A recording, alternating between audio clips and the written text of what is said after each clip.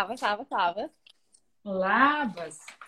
Aš Nu, keista matyti žmonės. Aš ant nieko dar nekalbėjau. nekalbėjai tikrai, nes aš kaip tik žadėjau klausti. Toks mano pirmas būtų klausimas. Nu. Kiek laiko turėjai šiandien?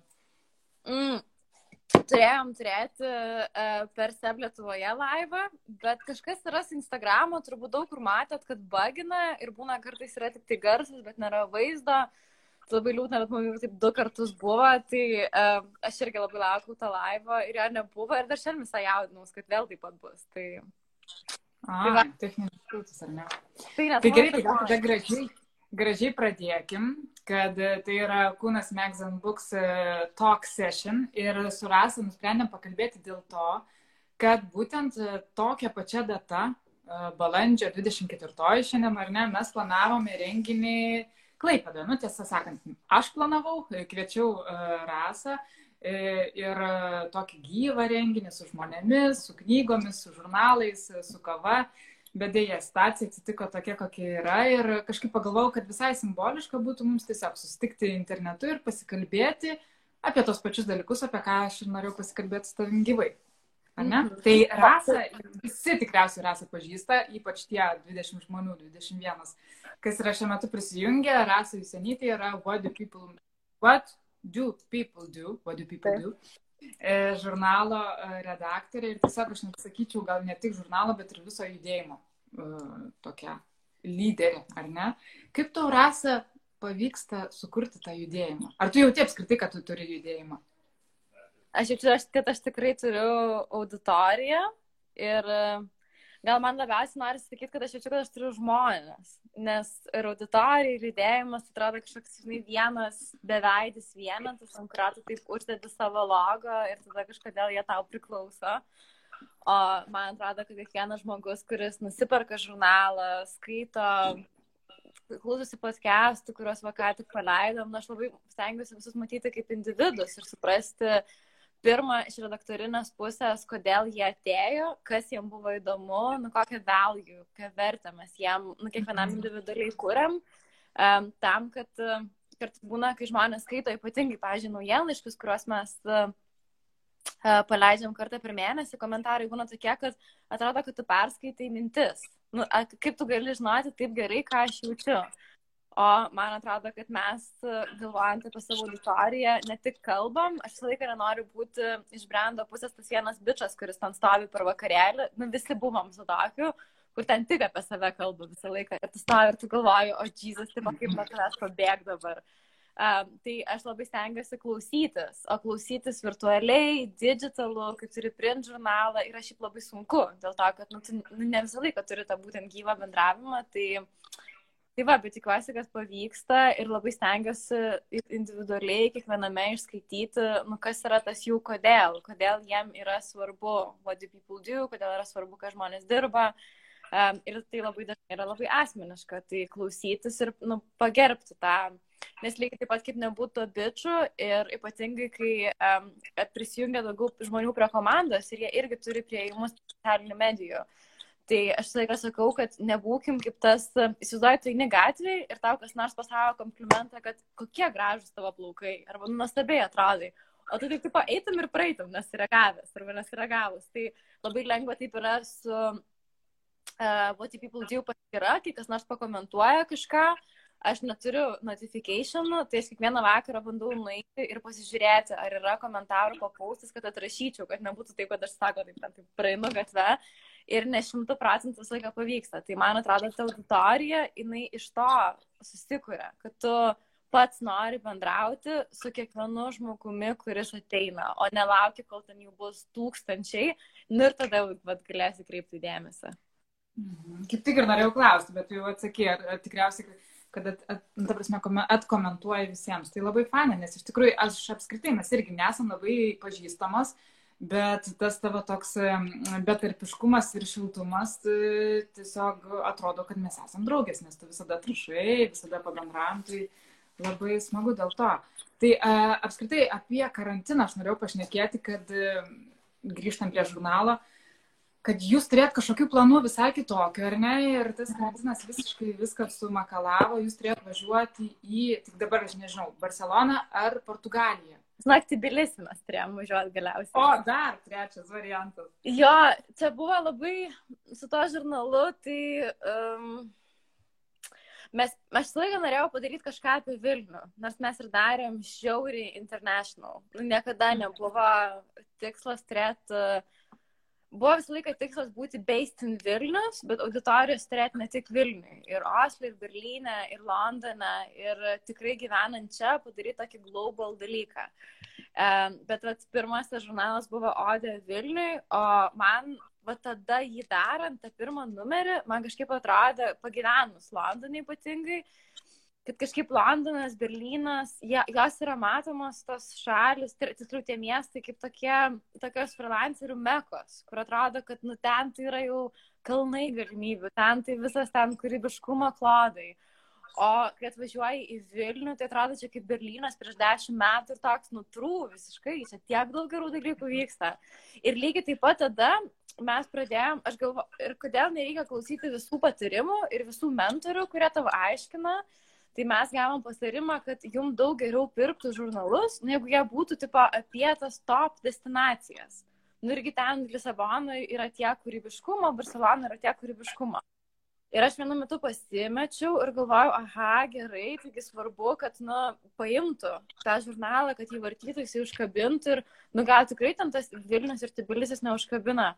Ir aš supratau po to, kai mes jau turėjom pradėti daryti, man niekaip neišėjo, aš atsisėsdavau ir prokrastinuodavau, taip savaitę laiko, pavyzdžiui, ateini į studiją, atsisėdi ir jau prepini save, kad čia tai tikrai dirbsiu, ten pasiemi kavos, ten išsivaikštai viską ir negali nedarai. Dėl to, kad kažkur viduje man tai visiškai nebuvo truth to what I believe in. Ir labai norėjusi, kad tas žurnalas skleistų žinią tas kultūras, kurios yra tokiose vietose kaip Vilnius, o jos dažnai yra arba posovietinės, arba tokios ne visai turistų labai nulankytos. Ir aš kažkaip man visą laiką labai žavėjau šiaip žodis Tbilisis, jis labai gražiai atrodo, parašytas iš dizaineriškos pusės. Ir tada mes pradėjom domėtis, atrodo, kad visas žvaigždės sukrito. Ten mano draugė Neringa Rekašiūtė yra gyvenusi tenai, jį fotografavusi. Ir ten, kai jinai tenai gyveno bendruomenėje, kur jinai man galėjo tiesiog pradėti vardinti, tipo, kad tu turi su tuo susitikti. Ir jinai tenai nuomavosi butą už 100 eurų per mėnesį, kambarį bute, su vietiniais. Ir buvo toksai, tipo, aš paklausiu, ar tas kambarys laisvas, jūs galite jį išsinuomoti, arba, žinau, pas ką jūs galite ant sofos pamiegoti. Ir mes taip žiauriai, ko aš nepadariau per tas visas savaitės, kai buvo apie Lisaboną, padariau taip su Tbilisiu. Ir mes realiai turėjom išvažiuoti, jau taip visiškai išvažiuoti, būti Tbilisyje po Velykų. Tai dar su šeima būti Velykas ir tada išvaryti. Tai dabar būčiau iš tenai darys man laivą. Bet visame tame, kur atrodo pradėjo visai gerai viskas sukristi, šiaip, kai tas žurnalas išėjo per metus ir aš visai pasikeičiau per tos metus, aš pradėjau galvoti, kad šiaip iš žurnalo pusės tai yra labai tough verslas ir ta kelionė, kai tu pradedi susidėti visas santaupas ir viską. Aš kažkuriuo metu, Linas, mano draugas, būtų fotografavęs ir aš jam sakiau, kad, žiūrėk, čia tai bus mūsų abiejų atostogos. Taip, kad tu irgi čipin daryk, dėl to, kad tiek kainuos čia viskas sudėjęs ir jis sakė, ne, bet čia yra, verslas. Taip, aš varau kaip fotografas ir, aš neturiu čia savo atostoginių, pats savo išsimokėti. Ir aš sustojau ir galvojau, kad, bet jeigu mes taip toliau varysim, aš nežinau, ant kiek tai bus sustainable. Ir tada galvojau, kad yra tada dvi išeitis, arba ateities numeriam. Man reikia pradėti galvoti, kaip aš galiu pati tenai nebūdama dirbti su rašytojais ir fotografais, kurie tenai gyvena. Ir tada dar, bet nieko nėra neįmanoma. Ir tada dar labiau taip truthfully savęs paklausiau, kad ar aš noriu daryti apie destinacijas. Ir toks visai natūralus atsakymas buvo ne. Man dabar viskas, ką žmonės dirba, labai sukasi apie mental health. Tai manau, kad tas antras numeris bus mažiau priklausantis nuo vietos, bet daug labiau apie mental health around work. Tai tas work niekur nedingsta, bet tos temos truputį keičiasi. Geras, tai žodžiu, tai intrigos yra, ne? Neaišku iki galo, kur ir iš kur bus tas antras numeris, bet jis bus, ar ne? Jo, jis tikrai bus. Aš labai daug ką pakeičiau. Pavyzdžiui, aš naudoju Evernote visam savo nautam idėjom, kad viskas būtų vienoje vietoje. Ir aš ištryniau visą tą Tbilisio dalyką, kuriuo buvau pradėjus dirbti. Ir susirašiau labai daug žmonių, kurie iš tikrųjų man yra labai įdomus ir jie yra LA, nu, jie yra visai, nu, ne vienoje vietoje, yra labai daug kur. Ir gal tuo pačiu biški save ir išlaisvinau, nes kartais sudarai dalykus jau iš inercijos, nepagalvodamas, kodėl tu juos darai. Tai vien dėl to, kad mes pradėjom taip daryti ir apie tai buvo pirmasis numeris, man atrodo, tie verslai iš tikrųjų išauga, kurie nuolat pivotina, kurie nuolat keičiasi. Ir man dabar tas kismas yra toks labai truthful ir man atrodo, aš turiu taip daryti. Nes jeigu aš teikinsiu ir darysiu kažką tik dėl to, kad aš tai pradėjau, nu, ir jeigu man tai nebebus variklis varomasis, tai tas dalykas taip ir užges kažkuriuo metu. Geras, tai tu papasakok man nuo pirmosios idėjos apie žurnalą, kai ji gimė. Kiek praėjo laiko iki tol, kol tu jį turėjai savo rankose? Tai aš sugalvojau, ką žmonės dirba, Shoreditche, Londoną, aš dar tenai gyvenau, jau su tokia savo draugė Akvilė susitikti. Ir mes turėjom eiti į kitą žurnalo launchą ir tas žurnalas, jį darė viena mano pažįstama, dizainą darė ir aš mačiau editorialą visą. Ir to žurnalo launchas vyko tokioj The Mother Agency, tai Londone tai yra tokia labai labai žymi reklamos agentūra, jie daug kur labai turi padalinių, ten New York'e, Sidnėjui ir taip toliau. Ir ten toks mega loftas Shoreditche yra. Ir aš įtama galvojau, kad tas žurnalas yra toks šūdas, bet ten toks biški nagi karaliaus rūbai. Nes taip yra, ypatingai su fashion magazines, ten yra tokios truputėlį masturbacijos iš editorial pusės, kur visiškai nėra contento ir yra... Daug reklamos? Jo, ir labai daug, bet ne tik, kad daug reklamos, bet tiesiog nėra gylio. Yra kažkoks super krūtas įvaizdis, ko žurnalai labai daug turi, kad jie labai dažnai yra labai arogantiški, o to tikro kontento, kur tu galėtum labai skaityti, tai jam nėra. Ir aš tai stovėjau tam launche, ten atsimenu, tokie nagi žmonės dar šoko, ir ten buvo super weird. Ir tada galvojau, po jo eidama, kad... kaip kaip niekas nekritikuoja, kaip visi tiesiog eina su tuo ir koks būtų man tikrai jėga žurnalas, kur aš stovėčiau launch ir galvočiau, kad čia žiauriai faina. Ir aš tuo pačiu, čia buvo visai prieš kalėdas, paraleliai galvojau, kad ką nupirkti dukterėčiai savo dovanų. Ir aš tuo metu kažkaip prisiminiau tą knygą, ką žmonės dirba, Richard Scarry, ją parašė, tam daug kas vaikystėje turėjom. Ir tada galvoju, kad būtų labai faina ją surasti, gal tada ir anglų kalba, nes tada galėtų biškai angliškai mokytis, ir tada tas What Do People Do. Nu ir žodžiu, aš tada sugalvojau ir aš tuo metu dar turėjau, vienas iš mano darbų buvo Hoxton Mini Press, tai yra tokia maža leidykla, irgi rytų Londone, Shoreditche. Ir Martin, jos savininkas, laikas sakydavo, kad 80% tavo sėkmės leidinio yra viršelis. Tu gali sakyti, ką tu nori, tai yra viršelis, tai yra taglainas ir tai yra labai svarbu. Ir aš tada eidama supratau, kad aš sugalvojau ahujieną, tokį visiškai higieną pavadinimą projektui, žurnalui.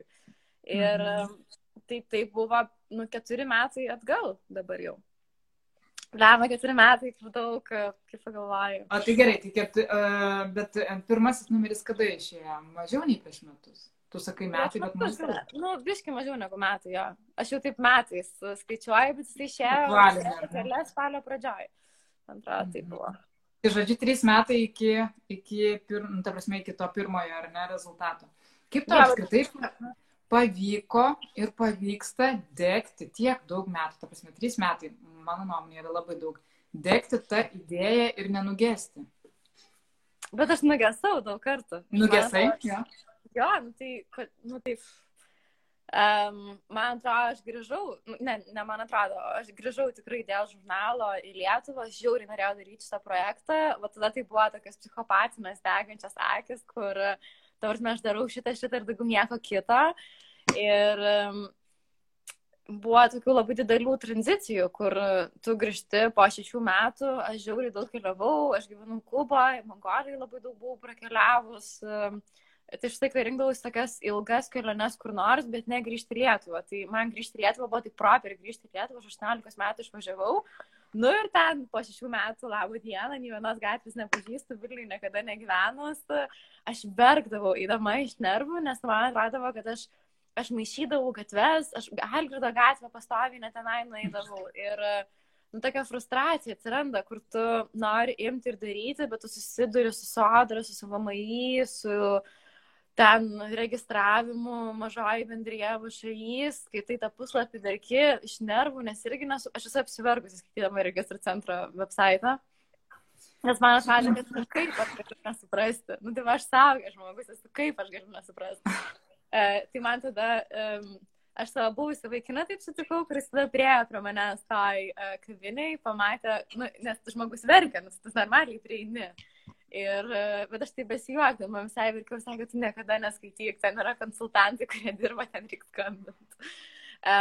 Bet ir aš tada galvojau, kad, tai čia kultūros taryba, tik aš turiu tokią vieną idėją, tik čia reikia aplainti, paprašyti fundingo. Tai aš kol supildžiau tą visą jų formą, ir man ten yra irgi tokia nelogiška ta sistema, juk idėja yra nieko. Tai yra tiesiog aprašyta, bet idėja bus gerai, jeigu bus žmogus, kuris galės ją įgyvendinti. Tai man buvo taip absurdiška, kad jie neprašo susitikti, nemato, kiek tu gali įgyvendinti tą idėją, ten ant popieriaus tiesiog surašai ir viskas. Ir aš tada iš vis pirmą kartą užgesau, kai iš 2 savaitės aš negalėjau prisėsti prie to darbo. Ir po to, kai submitinau kultūros tarybai, niekada mes jokio fundingo negavom, nieko nedariau. Nu ir tada po truputėlį dariau, prasidėjo žinių radijas, kur aš ten visiškai duris išspardžiau ir išsiprašiau, kur man sakė, lietuviškai jums pirmą reikėtų išmokti, po to radijo laidas vesti. Ir aš labai daug anglicizmo turėjau. Ir man dar dabar labai išsprūsta, bet tada tikrai jis buvo. Ir po to buvo, pavyzdžiui, laikas, kai mes pradėjom daryti jau žurnalą ir kai tu supranti, kad su kuo tu tuoj susidursi. Tu tuoj susidursi su tuo, kad tau reikia labai daug pinigų. Iš kur tu pinigų gauti? Ir tu pradedi visiems rašyti, ten susigalvoji, gerai, ten kas yra didžiausia Lietuvoje, ten bus ten, tipo, Telia, Bitė, Maxima, iki, ten, tipo, kur galvoji, kad jie turi pinigų, jie turi marketingo biudžetų, žinau, polibomų, nes kai kuriem dariau marketingą, davai gal parems. Ir tu nieko negauni, tu net negauni, žmonės netrašo.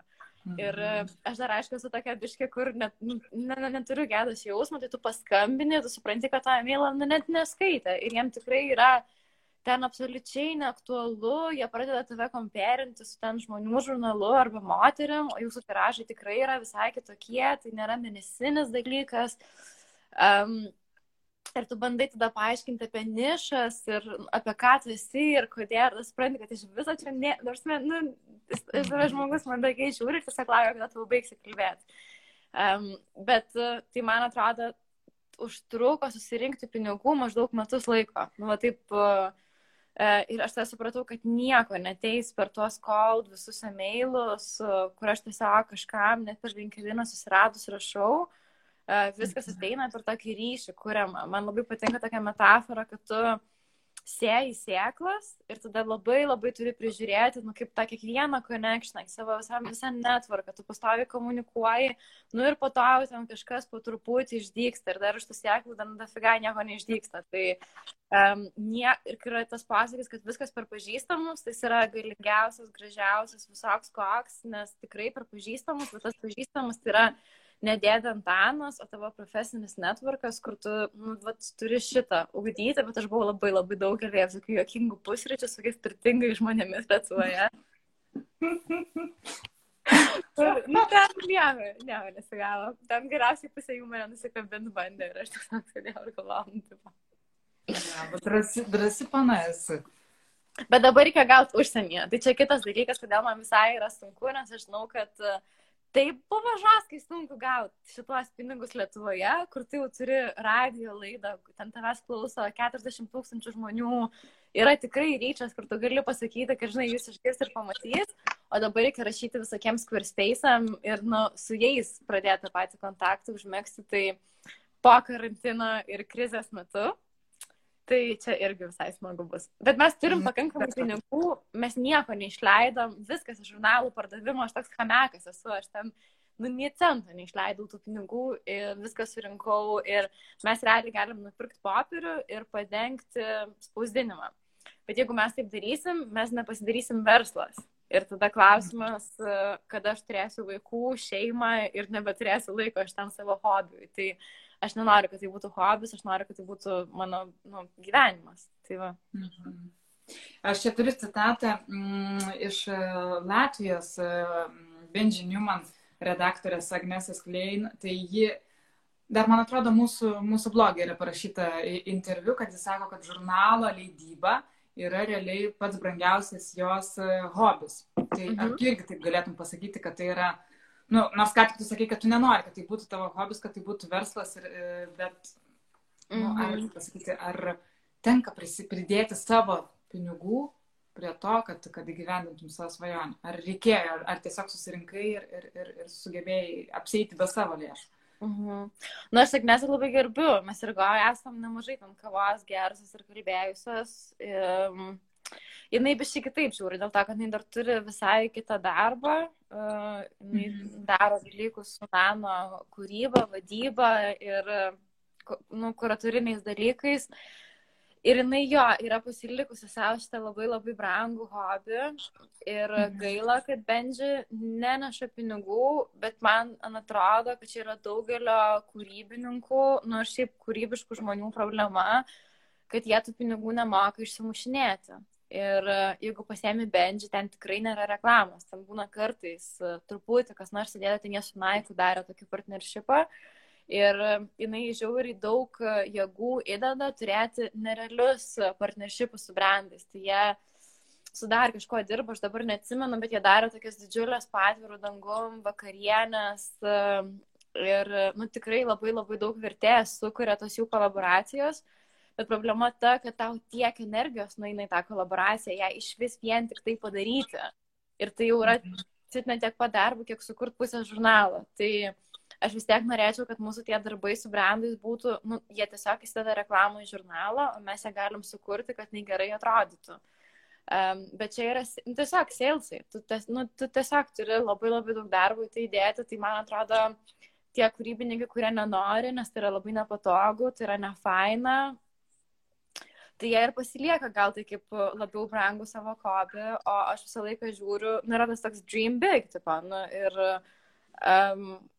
aš matau tokius žurnalus prieš save, taip ant meškerės sūrį pasidėjus kaip Serial, kurie Rosa Parks išgyveno iš Serial normaliai. Tai aš gal labai noriu, Monaco yra mega didžiulis žurnalas su savo radijo statyba. Tyler Bruley prieš tai pradėjo Wallpaperį, kas irgi yra didžiulis žurnalas, Monaco redaktorius. Tai, bet ar tai atsitiks, priklauso nuo manęs ir nuo to, kaip aš augsiu ir kaip aš išmoksiu versliai į viską pažiūrėti. Ir, pavyzdžiui, dabar kaip aš viską darau, kad šiandien, pavyzdžiui, yra mano sąskaitų diena, tai mano prieš tai sąskaitų diena buvo prieš mėnesį.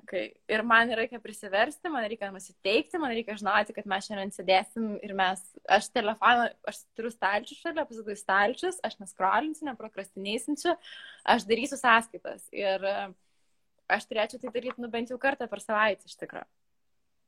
Yra tikrai labai daug kur paaugti, kad tapti dideliu verslu. Bet man atrodo, kad labai daug dalykų esi jau padarius. Pavyzdžiui, keliose pasaulio šalyse galima įsigyti What Do People Do žurnalą. Yra Portugalija, Vokietija, kelios vietos, Londonas.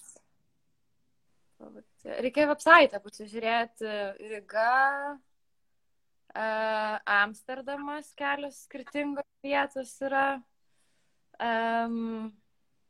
Nežinau, aš dabar nenoriu nusišnekėti, bet yra, visai daug kur yra tos Osle, yra tos pagrindinės pardės, realiai, kai tu pradedi leisti žurnalą, kurios yra tokios flagship stores, kuris turi atsirasti, tas yra dedikuotas žurnalų parduotuvės, tenai eina labai labai ta auditorija ir jie pamatys, jie yra pirmieji, kurie kalba apie naujus žurnalus, jie apie juos kalbės, daugiau žmonių pasims ir tau turi visą šitas užsisukti. Ir dar ką darėm prieš karantiną, čia buvo labai juokinga, kur sugriovė planus karantinas, tai mes išleidom 1000 kopijų iš to pirmo žurnalo, nei daug, nei mažai, pasibandyti ir mums jos jau beveik baigėsi. Ten labai nebedaug liko ir mes darėm su kofeinu tokį partnershipą, kur mes per juos pardavinėjom ir mes normaliai pardavėm, bet ten tikrai žiauriai daug aš nemanau, kad ten gal visai buvo net ta auditorija, kuri tenai ateina, kad pirktų.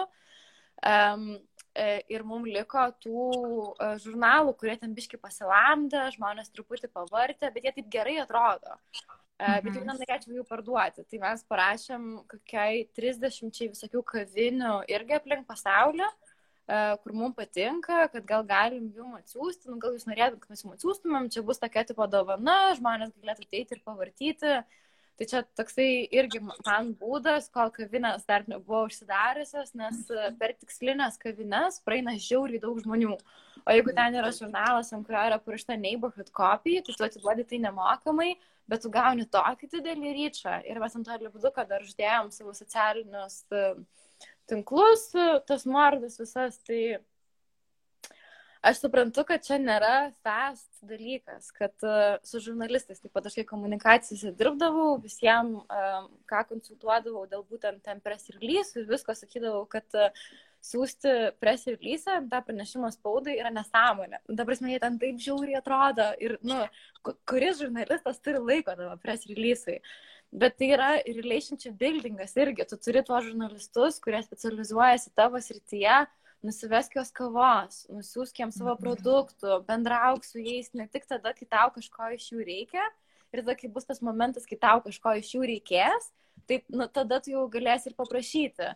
Kaip vakar mano tokia draugė Urtė Dervynas yra, turbūt irgi daug kas ją seka, labai gerai pasakė savo socialinėse medijose, kad draugai, prašau, nebeprašykit manęs paslaugų, ką nors įkelti į Instagramą. Kada jūs mano, kad nors įkelėt? Nes žmonės prisimena labai tada, kai jam ko nors reikia. Tai šitą žiūrėjau ir galvojau, kad žiauriai fair enough.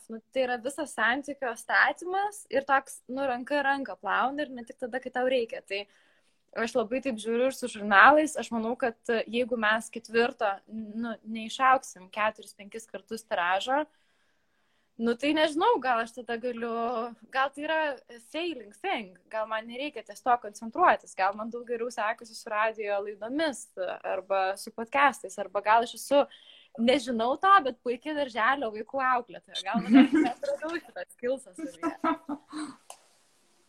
Ta prasme, visas tavo konceptas ir visas tas judėjimas ir yra apie what do people do, kad tu gali bandytis ir dirbti įvairius darbus ir nebūtinai, kad reikia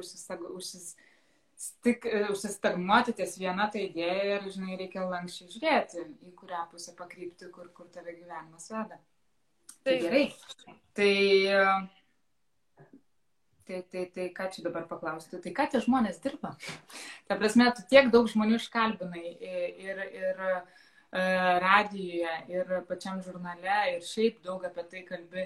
Ką tu matai, kokios yra tendencijos? Ar vis dėlto žmonės iš tikrųjų išeina iš ofisų ir dirba ant savęs, freelancina? Ar kita vertus yra jiems vis dėlto sunku išeiti į freelancą dėl to nestabilumo, dėl finansinio nestabilumo, dėl tam tikrų tokių apskritai, kaip pasakyti, gerbuvio nestabilumo, kad nežinai, kas bus, nežinai, ar tu gausi pinigų, ar negausi, ar tu turėsi darbų, ar ne. Kaip tu matai, kokia yra dabar tendencija šiuo metu? Kur čia pradėti? Gal pirmo juoku, tai man atrodo, kad jeigu aš būčiau toks žmogus, kuris galėtų eiti dirbti kur nors korporą darbą, dieve, kaip aš eičiau. Koks ten yra lengvas gyvenimas. Aš aišku suprantu. Bet gal biški nuobodus, gal truputėlį nuobodokų. Jo, bet jeigu manęs tai nepjautų iš vidaus, tai kaip aš norėčiau būti kokio nors, nežinau, žiauriai stabilios, fainos įmonės ten marketingo vadovė. Bet aš negaliu turėti darbo. Man reikia žinoti, kad aš turiu ownershipą savo idėjom, kad aš galiu keistis, kad nėra hierarchinės struktūros, kad nėra kokių nors keistų mytų, kur žmonės ten pusę dienos prasėdė tose mytose, kur neaišku, ką jie ten sprendžia ir kodėl jie tenai yra. Ir nėra laiko švaistimo, nes mes gyvenime maždaug 86 tūkstančius valandų praleidžiam darbe. Tai yra žiauriai daug, tai yra daugiau negu su savo mylimais žmonėms, su savo vaikais, su savo geriausiais draugais. Man tai tas laikas yra toks beprotiškai svarbus ir aš žiauriai nenoriu jo iššvaistyti, nes kad ir kaip banaliai skambėtų. Ir mes vieną dalyką taip po defaultų tikrai visi žinom, kad numirsim. Ir kai aš gulėsiu tai savo mirties lovoj patale, Ir aš nenoriu galvoti apie tai, kad, o Dieve, kaip gerai, kad aš tiek emailų daug atsakiau, arba ten kaip gerai, ten, o aš darbų daug nudirbau. Aš noriu galvoti, kad šitam pasauliu save realizavau. Ir čia nėra apie ten vaikus, kuriuos aš turėjau, ten mylimą žmogų, įtsaukiai irgi labai didelė dalis gyvenimo, bet aš noriu galvoti, kad aš kažkaip pavariau taip, kad man buvo labai įdomu šitą gyvenimą nugyventi. Ir aš visą laiką renkuosi tą įdomų, o ne tą stabilų, ne tą finansiškai užtikrintą. Ir viena iš priežasčių, kodėl aš labai suku visą, ką žmonės dirba, turinį link mental health. Nes labai labai sunku yra dirbti savo ir tu susiduri su beprotiškai daug dalykų, nuo ten tų visų perdegimų, ką irgi turi žmonės dirbdami ir korporacijose ir taip toliau, bet tu susiduri su dalyku, kur tu galvoji, kad aš negaliu, kur tu turi pasverti savo idėjų svarbą, kur tau neišeina dalykai, tau reikia dar labai daug kantrybės ir daug kalbų pasimokyti. Ir kai buvo žinių radijo laidos, man atrodo, aš buvau labai kategoriška ir man atrodo, tik freelancing. Ir aš ten tokią propagandą variau, tą freelancinimą. Ir aš po to kažkurio metu sėdėjau ir galvojau, bet tas freelancinimas yra iš tikrųjų ne visiems žmonėms. Okei, yra pabandyti freelancinti, tu savo visą laiką turi suteikti šansą, porą kartų pabandyti, bet tik dėl to, kad yra dabar madinga savęs kišti tos rėmus, jeigu tave pjauna ta nežinomybė ir finansinis nestabilumas tau užmigti neleidžia naktį, tai I don't know if it's that good. Tipo, man atrodo, freelancinimas yra tikrai didžiulis trendas, bet taip drąsiai sakyti, kad kas yra tas the future of work, tai kas tau tinka. Man atrodo, čia viso ko irgi esmė yra. Ir aš kartais pagalvoju, pavyzdžiui, aš grįžau į Klaipėdą, ir yra čia toks Klaipėda ID, kur kuria Klaipėdos miesto įvaizdį. Ir aš su tokia pikta Klaipėdos miesto įvaizdžio, man atrodo, čia yra toks geras miestas. Ir kai buvo Kauno... Papasakau. Kas? Kaip sakau, papasakau. Kodėl? Pavyzdžiui, kai buvo Kauno varžytuvės ir Vilniaus varžytuvės. Dėl tos kultūros akcinės, ten taip matėsi. Ne, tai buvo Kauno ir Klaipėdos. Dėl kultūros akcinės, kurią laimėjo Kaunas. Taip, ir tai, kai žiūrėjai, kai aš stebėdavau Klaipėdos visą, ką jie daro, ir ten buvo, ten bent verti, ten buvo taip blogai, aš tokią gėdą jaučiau, net nesvetima, čia mano miestas. Ir taip yra, aš nežinau, dėl ko aš truputį, aš kai augau, labai daug laiko praleidau savivaldybėj, mano tėveliai labai daug yra padarę Klaipėdos labui ir ten yra, man atrodo, savivaldybėj labai labai daug senosios kartos, čia labai trūksta mano draugė Greta Medline, kuri nerealiai varo, jinai yra Amsterdame, belė kokią karjerą susikūrusi kaip meno vadovė, tai creative director, jinai čia Klaipėdoje gyveno, kai prasidėjo tik tai tas visas ir jinai nuėjo savivaldybę pas moterį atsakingą už visą tą reikalą ir sakė, žiūrėkit, man nereikia pinigų, man čia yra nerealiai įdomus projektas, aš jums padėsiu su strategija, su viskuo, tiesiog darom. Man nors mažą dalelę, įsileiskit mane į mytų savo ir sakė, ne, čia mums nereikia. Tai man labai gaila dėl to požiūrio.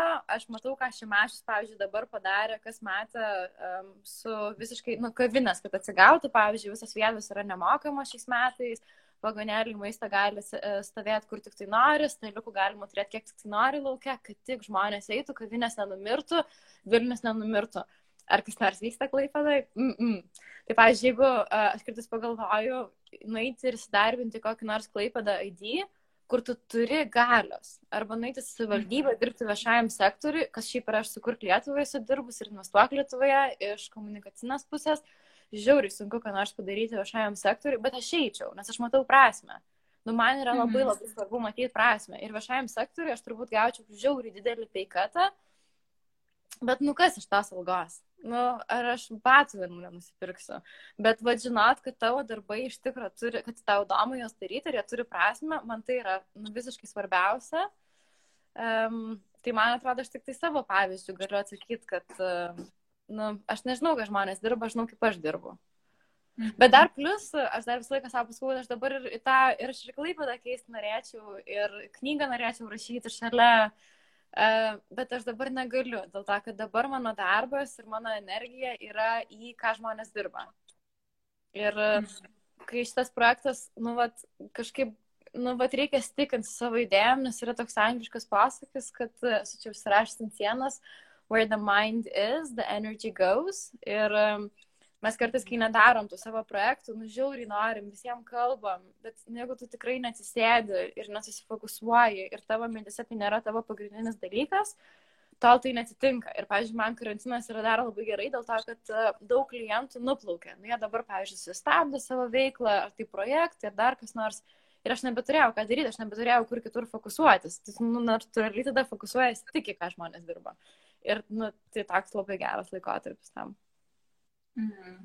Geras, tu pradėjai apie Klaipėdą kalbėti, nes iš tikrųjų aš ir norėjau paklausti ir apie ją, būtent tu grįžai. Aišku, dabar gal sunku vertinti, nes dabar nieko nevyksta, nieko nėra, tas karantinas tarsi.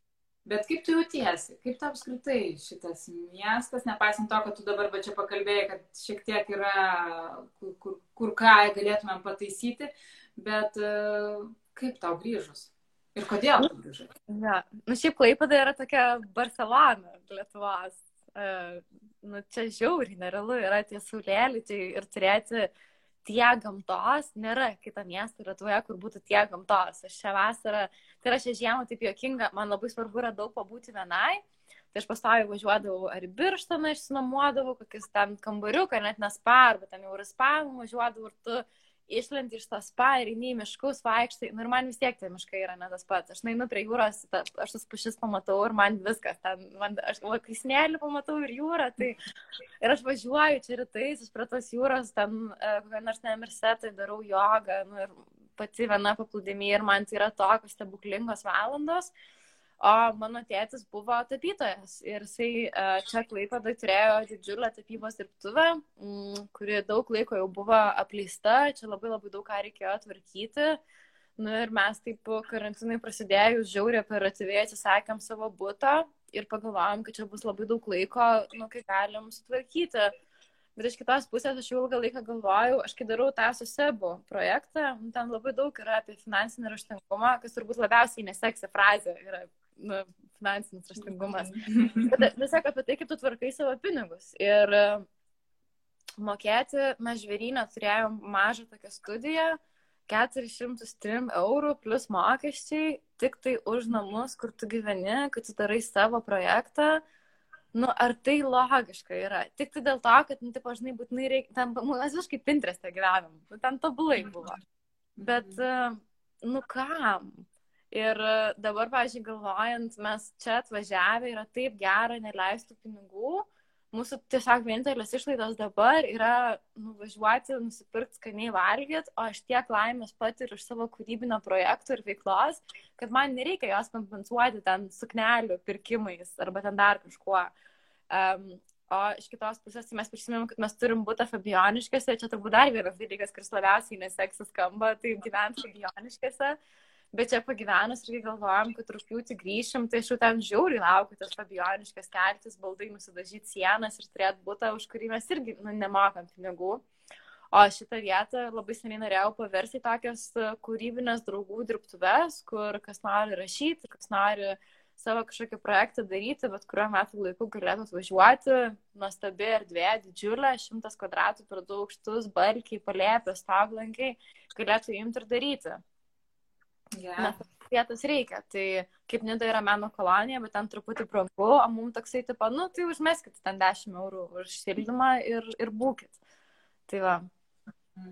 Geras, o tai irgi čia tas pats klausimas, kaip tu, ta prasme, nebūnant Vilniuje, aišku, dabar nieko nevyksta, ta prasme, social dalykai tarsi nevyksta, bet ar gali, kaip tu galvoji, ar freelanceris realiai gali gyventi bet kur ir dirbti iš bet kur ir nesvarbu, ar tu esi Vilniuje, ar tu Kaune, ar tu iš viso kažkur ten Nidoje, ar dar kokiam nors miške. Ta prasme, kad tu, ar gali žmonės daryti dalykus, nebūnant tame social life ir tame kultūros ir reikalų centre? Nu ir gali, ir negali. Man atrodo, nu kiek tu ilgai važiuosim tų connectionų, kuriuos tu jau turi. Man atrodo, žmonės dirba su žmonėm ir pasirodyti, bendrauti yra labai svarbu. Tai aš ir dabar, nu, pavyzdžiui, visiškai jokių neturiu reikalų realiai Vilniuje, bet kai švelnins karantiną, aš labai noriu nuvažiuoti, susitikti su tais klientais, su kuriais mes dabar dirbam, tiesiog pasimatyti, atsigert kavos, nes man atrodo, kad tas tikras ryšys yra labai svarbus. Tai aš manau, kad mes dabar tai tikrai gyvensim Klaipėdoje, ten rugpjūtį pasidarysim tos namus Vilniuje, bet čia žiauriai daug laiko praleisim ir visą žiemą ir taip toliau. Bet aš ir su tokia Agne kalbėjau per Sebo laivą, jinai gyvena Portugalijoje, dabar jie keliauja ir jinai freelancina, tai jinai metus laiko gyveno Nidoje, o jos klientai buvo Londone, tai gerai, kad veikia Palangos oro uostas, jinai į porą mėnesių kartą nuskrisdavo ir pasimatydavo, pasilabindavo ir tą ryšį palaikydavo. Tai aš netikiu, kad tu gali taip visiškai gyventi, jeigu tu esi koks nors digital nomad, kur tavo visas verslas ateina iš online pardavimų, produkto, ten yoga klasės kokias nors darai, tai it's okay. Bet jeigu tu esi people based ir tu turi tos klientus, tai visai faina juos pamatyti yra. Todėl mes ir Londoną važiavom ir visas parduotuvės nuėjom, su visais labas pasakėm. Pavyzdžiui, dabar, kai yra tas sąskaitos siuntimo metas, tai aš visiems parašau, kad žinokit, tipo nieko tokio, jeigu jūs dabar negalit sumokėti, mes tu ten 5 eurų ir kiek ten tikrai palauksim ir pastoviai tas ryšio kūrimas. Tai man be jo būtų sunku, bet man ir pačiai būtų sunku nematyti visai nieko. Čia apie Klaipėdą, ne? Sutvarkykime dviračių takelius, miestas plokščias, sujungkime visą miestą ir sukurkime healthy miesto idėją, pakrantę, alaus ir maisto sodukai, gatvės, meno, piešiniai, sporto. Taip. Kad tavo žodžiai kažkam jausi, jo. Taip, iš tikrųjų, kad potencialo miestas turi daug. Be proto, kad kažką iš to miesto reikia daryti. Ir man net neatrodo, kad gal Klaipėdą reikėtų brandinti kaip Kauną. Čia Kaunai žiūri gerai paėjo, tai darom tą patį.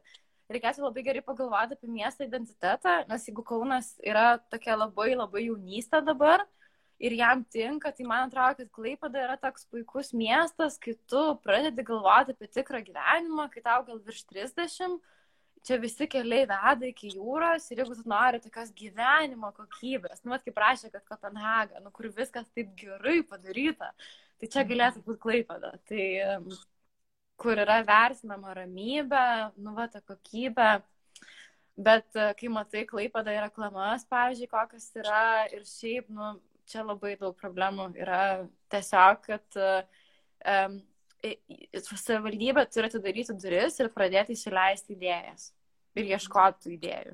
Ta prasme, daug problemų, bet aš manau, kad visose tokiose vietose, probleminėse vietose yra daug erdvės, kur tu gali kažką padaryti. Aišku, reikia pramušti langus ir duris su kojom, su kerzai, su belekuo, bet tikriausiai, kad, kaip ir sako, ar ne, emigrantai grįžę į Lietuvą, kad parsiveža idėjų kažkokių užsienietiškų ir čia yra terpė, gera terpė daryti, nes daug dalykų nepadaryta.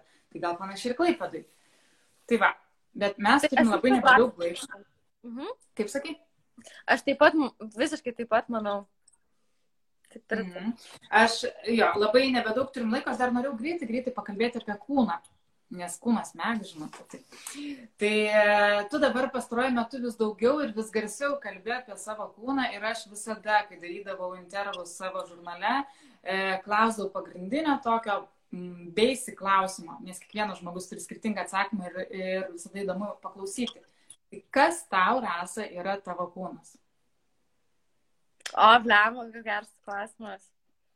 Labai ilgą laiką buvo priešas, labai ilgą laiką buvo dalykas, dėl ko aš dar esu nepakankamai. Atsiprašau. Girdžiu mane? Girdžiu, viskas tvarkoja. Dalykas, dėl kurio aš esu nepakankamai graži, nepakankamai gera, nepakankamai verta meilės. Ir jeigu tik tai tą kūną aš kažkaip pagražinsiu, padarysiu, kad jisai būtų labiau kaip tas paveiksliukas, kurio aš labai norėčiau, tada jau viskas būtų gerai. Ir aš turėjau labai sudėtingas skyrybas, labai sudėtingą emocinį laiką, man buvo beprotiškai liūdna. Ir, bet ten tikrai buvo tokia labai juoda emocinė duobė, kur man reikėjo terapijos, man reikėjo pagalbos, aš niekada nebuvau tokia kuda. Ir, aš atsimenu, aš eidavau gatve ir aš galvoju, bet ten buvo iš streso, iš nemeilės savo baisiausios. Ir aš galvodavau, aš niekada nebuvau tokia kuda, bet niekada nebuvau tokia nelaiminga. Ir, kaip tai gali koreliuoti? Ir man toks lūžis įvyko ir aš supratau, kad čia yra vaikymasis kažko nerealaus, kur tu visą laiką ten gali kažkaip pasukti iš kampo ir visą laiką bus dar. Tai tą labai liekną kūną dabar pakeitė labai toks toned, žinai, sportininkės kūnas. Ir, čia kaip Don Kichotas vėjo malūnais. Ir man tada buvo tokia idėja, kad ir aš tiek energijos išvaistydavau galvojimui, kaip aš atrodau, ar aš pakankamai sportuoju, ką aš valgau, ten su maistu iš viso būdavo daug maisto buvo negalima ir blogai, bet kai savo taip daug draudi, tada tu tikrai visko labai nori. Ir aš laiką galvodavau, aš vieną metu galvojau, kad aš nebežinau, kaip reikia valgyti, aš pasimečiau, aš nežinau, ką žmonės valgo ir kaip jie valgo. Ir aš jau gatvė ir galvojau, kad o kaip būtų, jeigu aš visą tą energiją, kurią sudedu į galvojimą apie maistą, sudėčiau savo darbus, į savo gyvenimą. Jeigu mano tiek daug headspace neokupuotų, būtent šitas maisto kalėjimas ir kūno kulto kalėjimas, ir tada aš sugalvojau, kad o davai aš tiesiog akceptinsiu savo kūną. Toks, koks jis yra. Aš nusipirksiu žiauriai gražius apatinius, nusipirksiu drabužius, kurie man labai tinka, bet leisiu savo, tiesiog viską leisti. Plius aš savo sakiau, kad žinok, Rasa nori čipsų, eigi parką, nusipirk visus. Viską gali pirkti, net tik nori. Ir aš nieko nebenorėjau. Ir čia buvo toks didžiulis lūžis, kad kai aš nustojau bijoti, kad aš jeigu leisiu savo tiesiog būti, aš ten visiškai pasileisiu ir būsiu ten labiausiai miserable žmogus pasaulyje, aš kai save priėmiau, akceptinau, aš pasidariau visiškai labai sveiką santykį, pradėjau su savo kūnu turėti. Tai ir aš nemanau, kad tu gali labai daug rezultatų pasiekti. Aš noriu sveiko kūną. Čia nereiškia apsileisti, čia nereiškia nejudėti, nereiškia nutukti yra blogai tavo širdžiai ir cholesteroliui, viskam. Tai aš noriu kūno, kuris gali nešioti, bėgioti, aš vaikų noriu, kuris ten bėgios paskui mano vaikus. Ir aš noriu būti 80 ir galėti daryti jogą. Nes aš netikiu, kad kai tau sukanka pensijinis amžius, tu turi ten proper retirement ir būti kaip dauguma lietuvių mačiučių. Bet tada man reikia pradėti viską daryti iš meilės savo ir iš tokio gerumo, nes neapykanta gali būti variklis, jie gali pasiekti labai daug rezultatų, bet tai nėra sustainable, tai nesilaikys. Tai man dabar dar vis būna tokių minčių, kad ten reikia atsidaryti sporto klubai, tai reikia varyti, ten nusirašyti kokį nors hardcore'ines, ten taip pat treniruotės, nes dabar karantinas ir ten priaugai tas svoris, ta pagalvoju, nebuvau Rasa, tu turi rolikus, varyk pasivažinėti biškį lauką, pasižiūrėti saulėlydį ir bus 100 kart geriau. Tai man viena mergina labai gražiai parašė, yra tokia knyga kažkaip apie japonizmą, bet ne japonizmas, ta kažkokia kita, kur kodėl japonai taip ilgai gyvena, nes jie visą savo gyvenimo juda, jie nevažinėja mašinomis, jie vaikšto, jie būna tame ore. Tai aš labai noriu šitą palaikyti reikalą. Aš dar matau, kad viena mergina parašė su klausimu. Studentė, kuri norėtų įsidarbinti radijo stotyje ir klausė, kaip tau tai pavyko. Tai aš tiesiog nuėjau radiją ir pasakiau, kad aš turiu idėją. Ir šiaip su radiju labai daug kur taip yra, kad nesvarbu, ar tu turi patirties realiai, niekas tavęs po visokių diplomų neprašys, bet tu turi labai norėti ir tavo idėja turi būti gera ir tu turi ją atstovėti. Tai Ignas Klėjus labai gerai pasakojo su Zipu, jisai veda Tylias naktis tenai, tai jisai metus laiko, kiekvieną savaitę parašydavo po laišką radijo direktoriui, sveiki, gal jau atsirado kokia nors vieta, aš turiu tokią idėją, aš jums apie save primenu. Ir jam direktorius labai mandagiai atrašydavo, žinokit, sveiki, dar niekas neatsirado, bet po metų ta vieta atsirado ir direktorius net negalvojo nieko kito, kam parašyti. Tai man atrodo, labai daug jaunų žmonių nori čia ir dabar, bet kartais čia ir dabar nebus. Ir čia yra labai geras būdas pasimatuoti, kiek tau ta idėja yra svarbi. O plus, radijo stotį dirbti iš tikrųjų yra šūdas, nes viena, tai kad jokių pinigų nemoka, nebent dirbi ten LRT kokiam, kur labai norėčiau. Žinių radijo aš niekada nieko negavau, aš 3 metus vedžiau laidą. Ir... Aš girdėjau tavo tą laivą, kur tu pasakai, ta prasme, aš išsižiojau, man tikrai labai keista, kodėl? Čia yra žinių radijo problema, jie moka pinigus tiem savo žurnalistam, kurie yra įdarbinti. Ir tai yra jų problema ir dėl to, kad todėl tam taip dažnai keičiasi vedėjai. Kodėl nebėra Beatos, Karolių, Vyšniausko, nes tu ateini, tau tai būna tokia faina pagalbė, tu turi eterį, bet kažkurio metu tu supranti, tai yra tai tiek daug darbo, kas savaitę paruošti po laidą. Ir aš tų pinigų nuoširdžiai prašiau, aš sakiau, kad mokėkit man bent po 50 eurų už laidą, kad tai būtų, nu, nesako, aš stengiuosi mokėti visiems, su kuriais dirbu.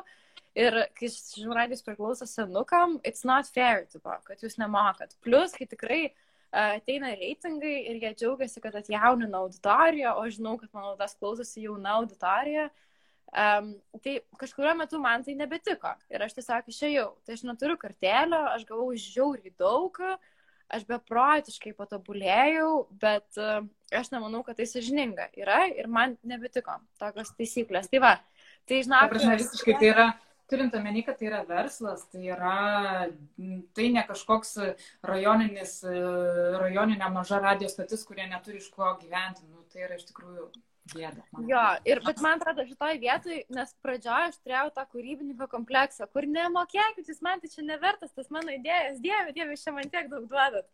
O kažkurio metu tai turi suprasti, kad, nes dar ten dylas buvo toks, kad jeigu aš randu, kas reklamuotasi laidoje, tai man tenka 50% tų pinigų, o 50% aš dar susimoku radijui. Tai šiandien net ir sumokėdavau kartais, nu, kad, nes ten tipo, tada pasidalinam tą reklamą. Tai tai vat visi kūrybininkai, kas ką darot, aš jau galėjau 3 metus turėti savo podcastą.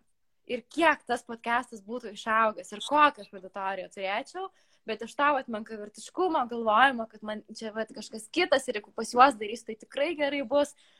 Mes kartais patys savo padarom problemyčių. Aišku, negaliu skūstis, žinių radijo istorija tikrai labai kokybiška. Tai, bet šiaip dabar tai klausau. Ir šiaip, ta prasme, nu tai buvo tavo pradžia, viskas vyksta taip, kaip ir turėjo būti. Tai... Taip, reikia nenuvertinti savo pradžių. Kai labai dažnai būna, kad pasiemam ten kokią nors užrašavkę, atsiverti ten 2 mėnesius atgal ir žiūri, kokią idėją turėjai ir galvoji, Jėzus, kaip gėda. Bet kai pagalvoji, kad turėjai tą idėją, tada dar kažką pagalvoji. Nu, ir tai buvo ta pirmoji sėkla, nuo kurios prasidėjo viskas. Tai aš dėkinga, bet manau, kad turiu tokį vaidmenį savo, pačią savo susikurtą į rolę, kur aš noriu pastovėti už visus freelancerius, ir kurie dirba savo ir pasakyti, kur man atrodo, kad taip negalima. Geras, nu, turime labai, ta prasme, nedaug laiko ir man atrodo, kad čia tokia gera pabaiga. Nebent kas nors dar greitai norėtų ką nors paklausti Rasos, nes mūsų klausosi 51 žmogus ir aš taip primenu, kad su manim buvo Rasa Jusionytė. Aš taip jau leidžiu savo pasakyti tiesiog judėjimo žmogus apie freelancerius, apie tai, kad žmonės dirba, žurnalo redaktorė, podcastų, kaip čia dabar pasakyti? Kurėja. Šiandien baigiam montuoti, garso režisierė jau atsiuntė sumontuotą antrą podcastą, tai labai laukiu paleisti. Čia toks naujas projektas. Aš jį matau, kad mėgstu klausti apie knygas. Tai aš kaip tik ruošiuosi, dabar mes dar palydinėjom online kursą, kaip dirbti savo ir turiu savo tokias top knygas pasidėjus ant stalo. Tai čia taip netyčia gavosi. Nu, parodė. Tai yra Elizabeth Gilbert, Big Magic. Tai jinai parašė Eat, Pray, Love, kas man yra taip, normaliai. Šiaip paskirybė labai gerai sėja. O čia yra Biblija dvasinė visų kūrybininkų. Čia yra žiauriai gerų dalykų apie baimės, jų nugalėjimą. Yra šita knyga, ją parašė Brewdog, tai Brewdog yra iš Škotijos atėjusi alaus darykla, visiškai niche, ir čia yra Business for Punks, tai čia yra realiai suvokimas savo finansų ir, kaip daryti dalykus, bet labai gerai. Yra David Hyatt, kuris yra pradėjęs Due Lectures, Due Purpose, tai aš dabar kaip tik darau jo online kursą ir labai džiaugiuosi, kad nusipirkau šitą dalyką, ten per Zoomą vakarais viskas vyksta, dabar irgi eisiu tenai, tai šitą knygą labai rekomenduoju, jeigu galvojate apie savo marketingą ir kaip sukurti savo prekinį ženklą. Ir tada yra Brené Brown, Dare to Lead, tai jinai labai daug knygų yra išleidusi, bet šitą tokia labai gera, net visų knygų summary, tai čia apie lyderystę ir kaip, ir manau, ir savo to traibo, auditorijos, bendruomenės, kiekvieną individuo lyderystę ir apie tai, kad kaip tu esi darbe, nes aš, pavyzdžiui, turiu Bartę, nuostabų žmogų, su kuria aš dirbu ir man kartais atrodo, kad kaip jinai mane pakenčia.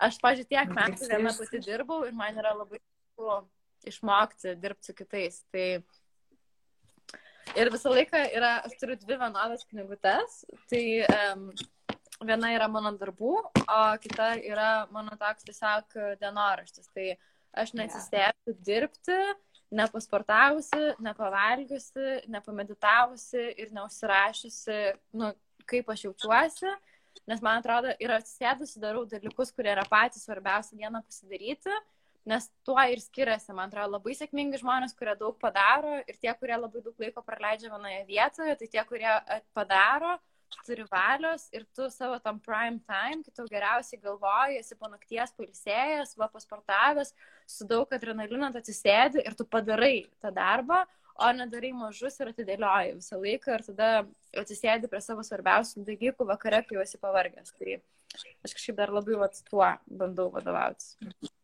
Žodžiu, griebti jauti už ragų, ar ne, lietuviškai tariant? Truputį taip, ja. Faina, tenys nieko nekalbėjau. Ačiū labai. Jo, labai, labai smagu, iš tikrųjų, tu įkvėpi, kaip visada, tiek savo podcastuose, tiek ir dabar, pasikalbėjau su manim ir tikiuosi, kad ne man vienai ir visiems šitiem žmonėm, kurie šiuo metu žiūri, bus toks, kaip pasakyti, stimulas daryti savo, daryti dalykus savo, susikurti fainas rutinas, mylėti save, medituoti, rašyti dienoraštį, skaityti knygas. Taip, būtų geri tau. Gintarė, matau, susilavęs. Gerai, ačiū labai. Ir sėkmės jums, vis labai faini. Iki. Ačiū. Man neprisijungti.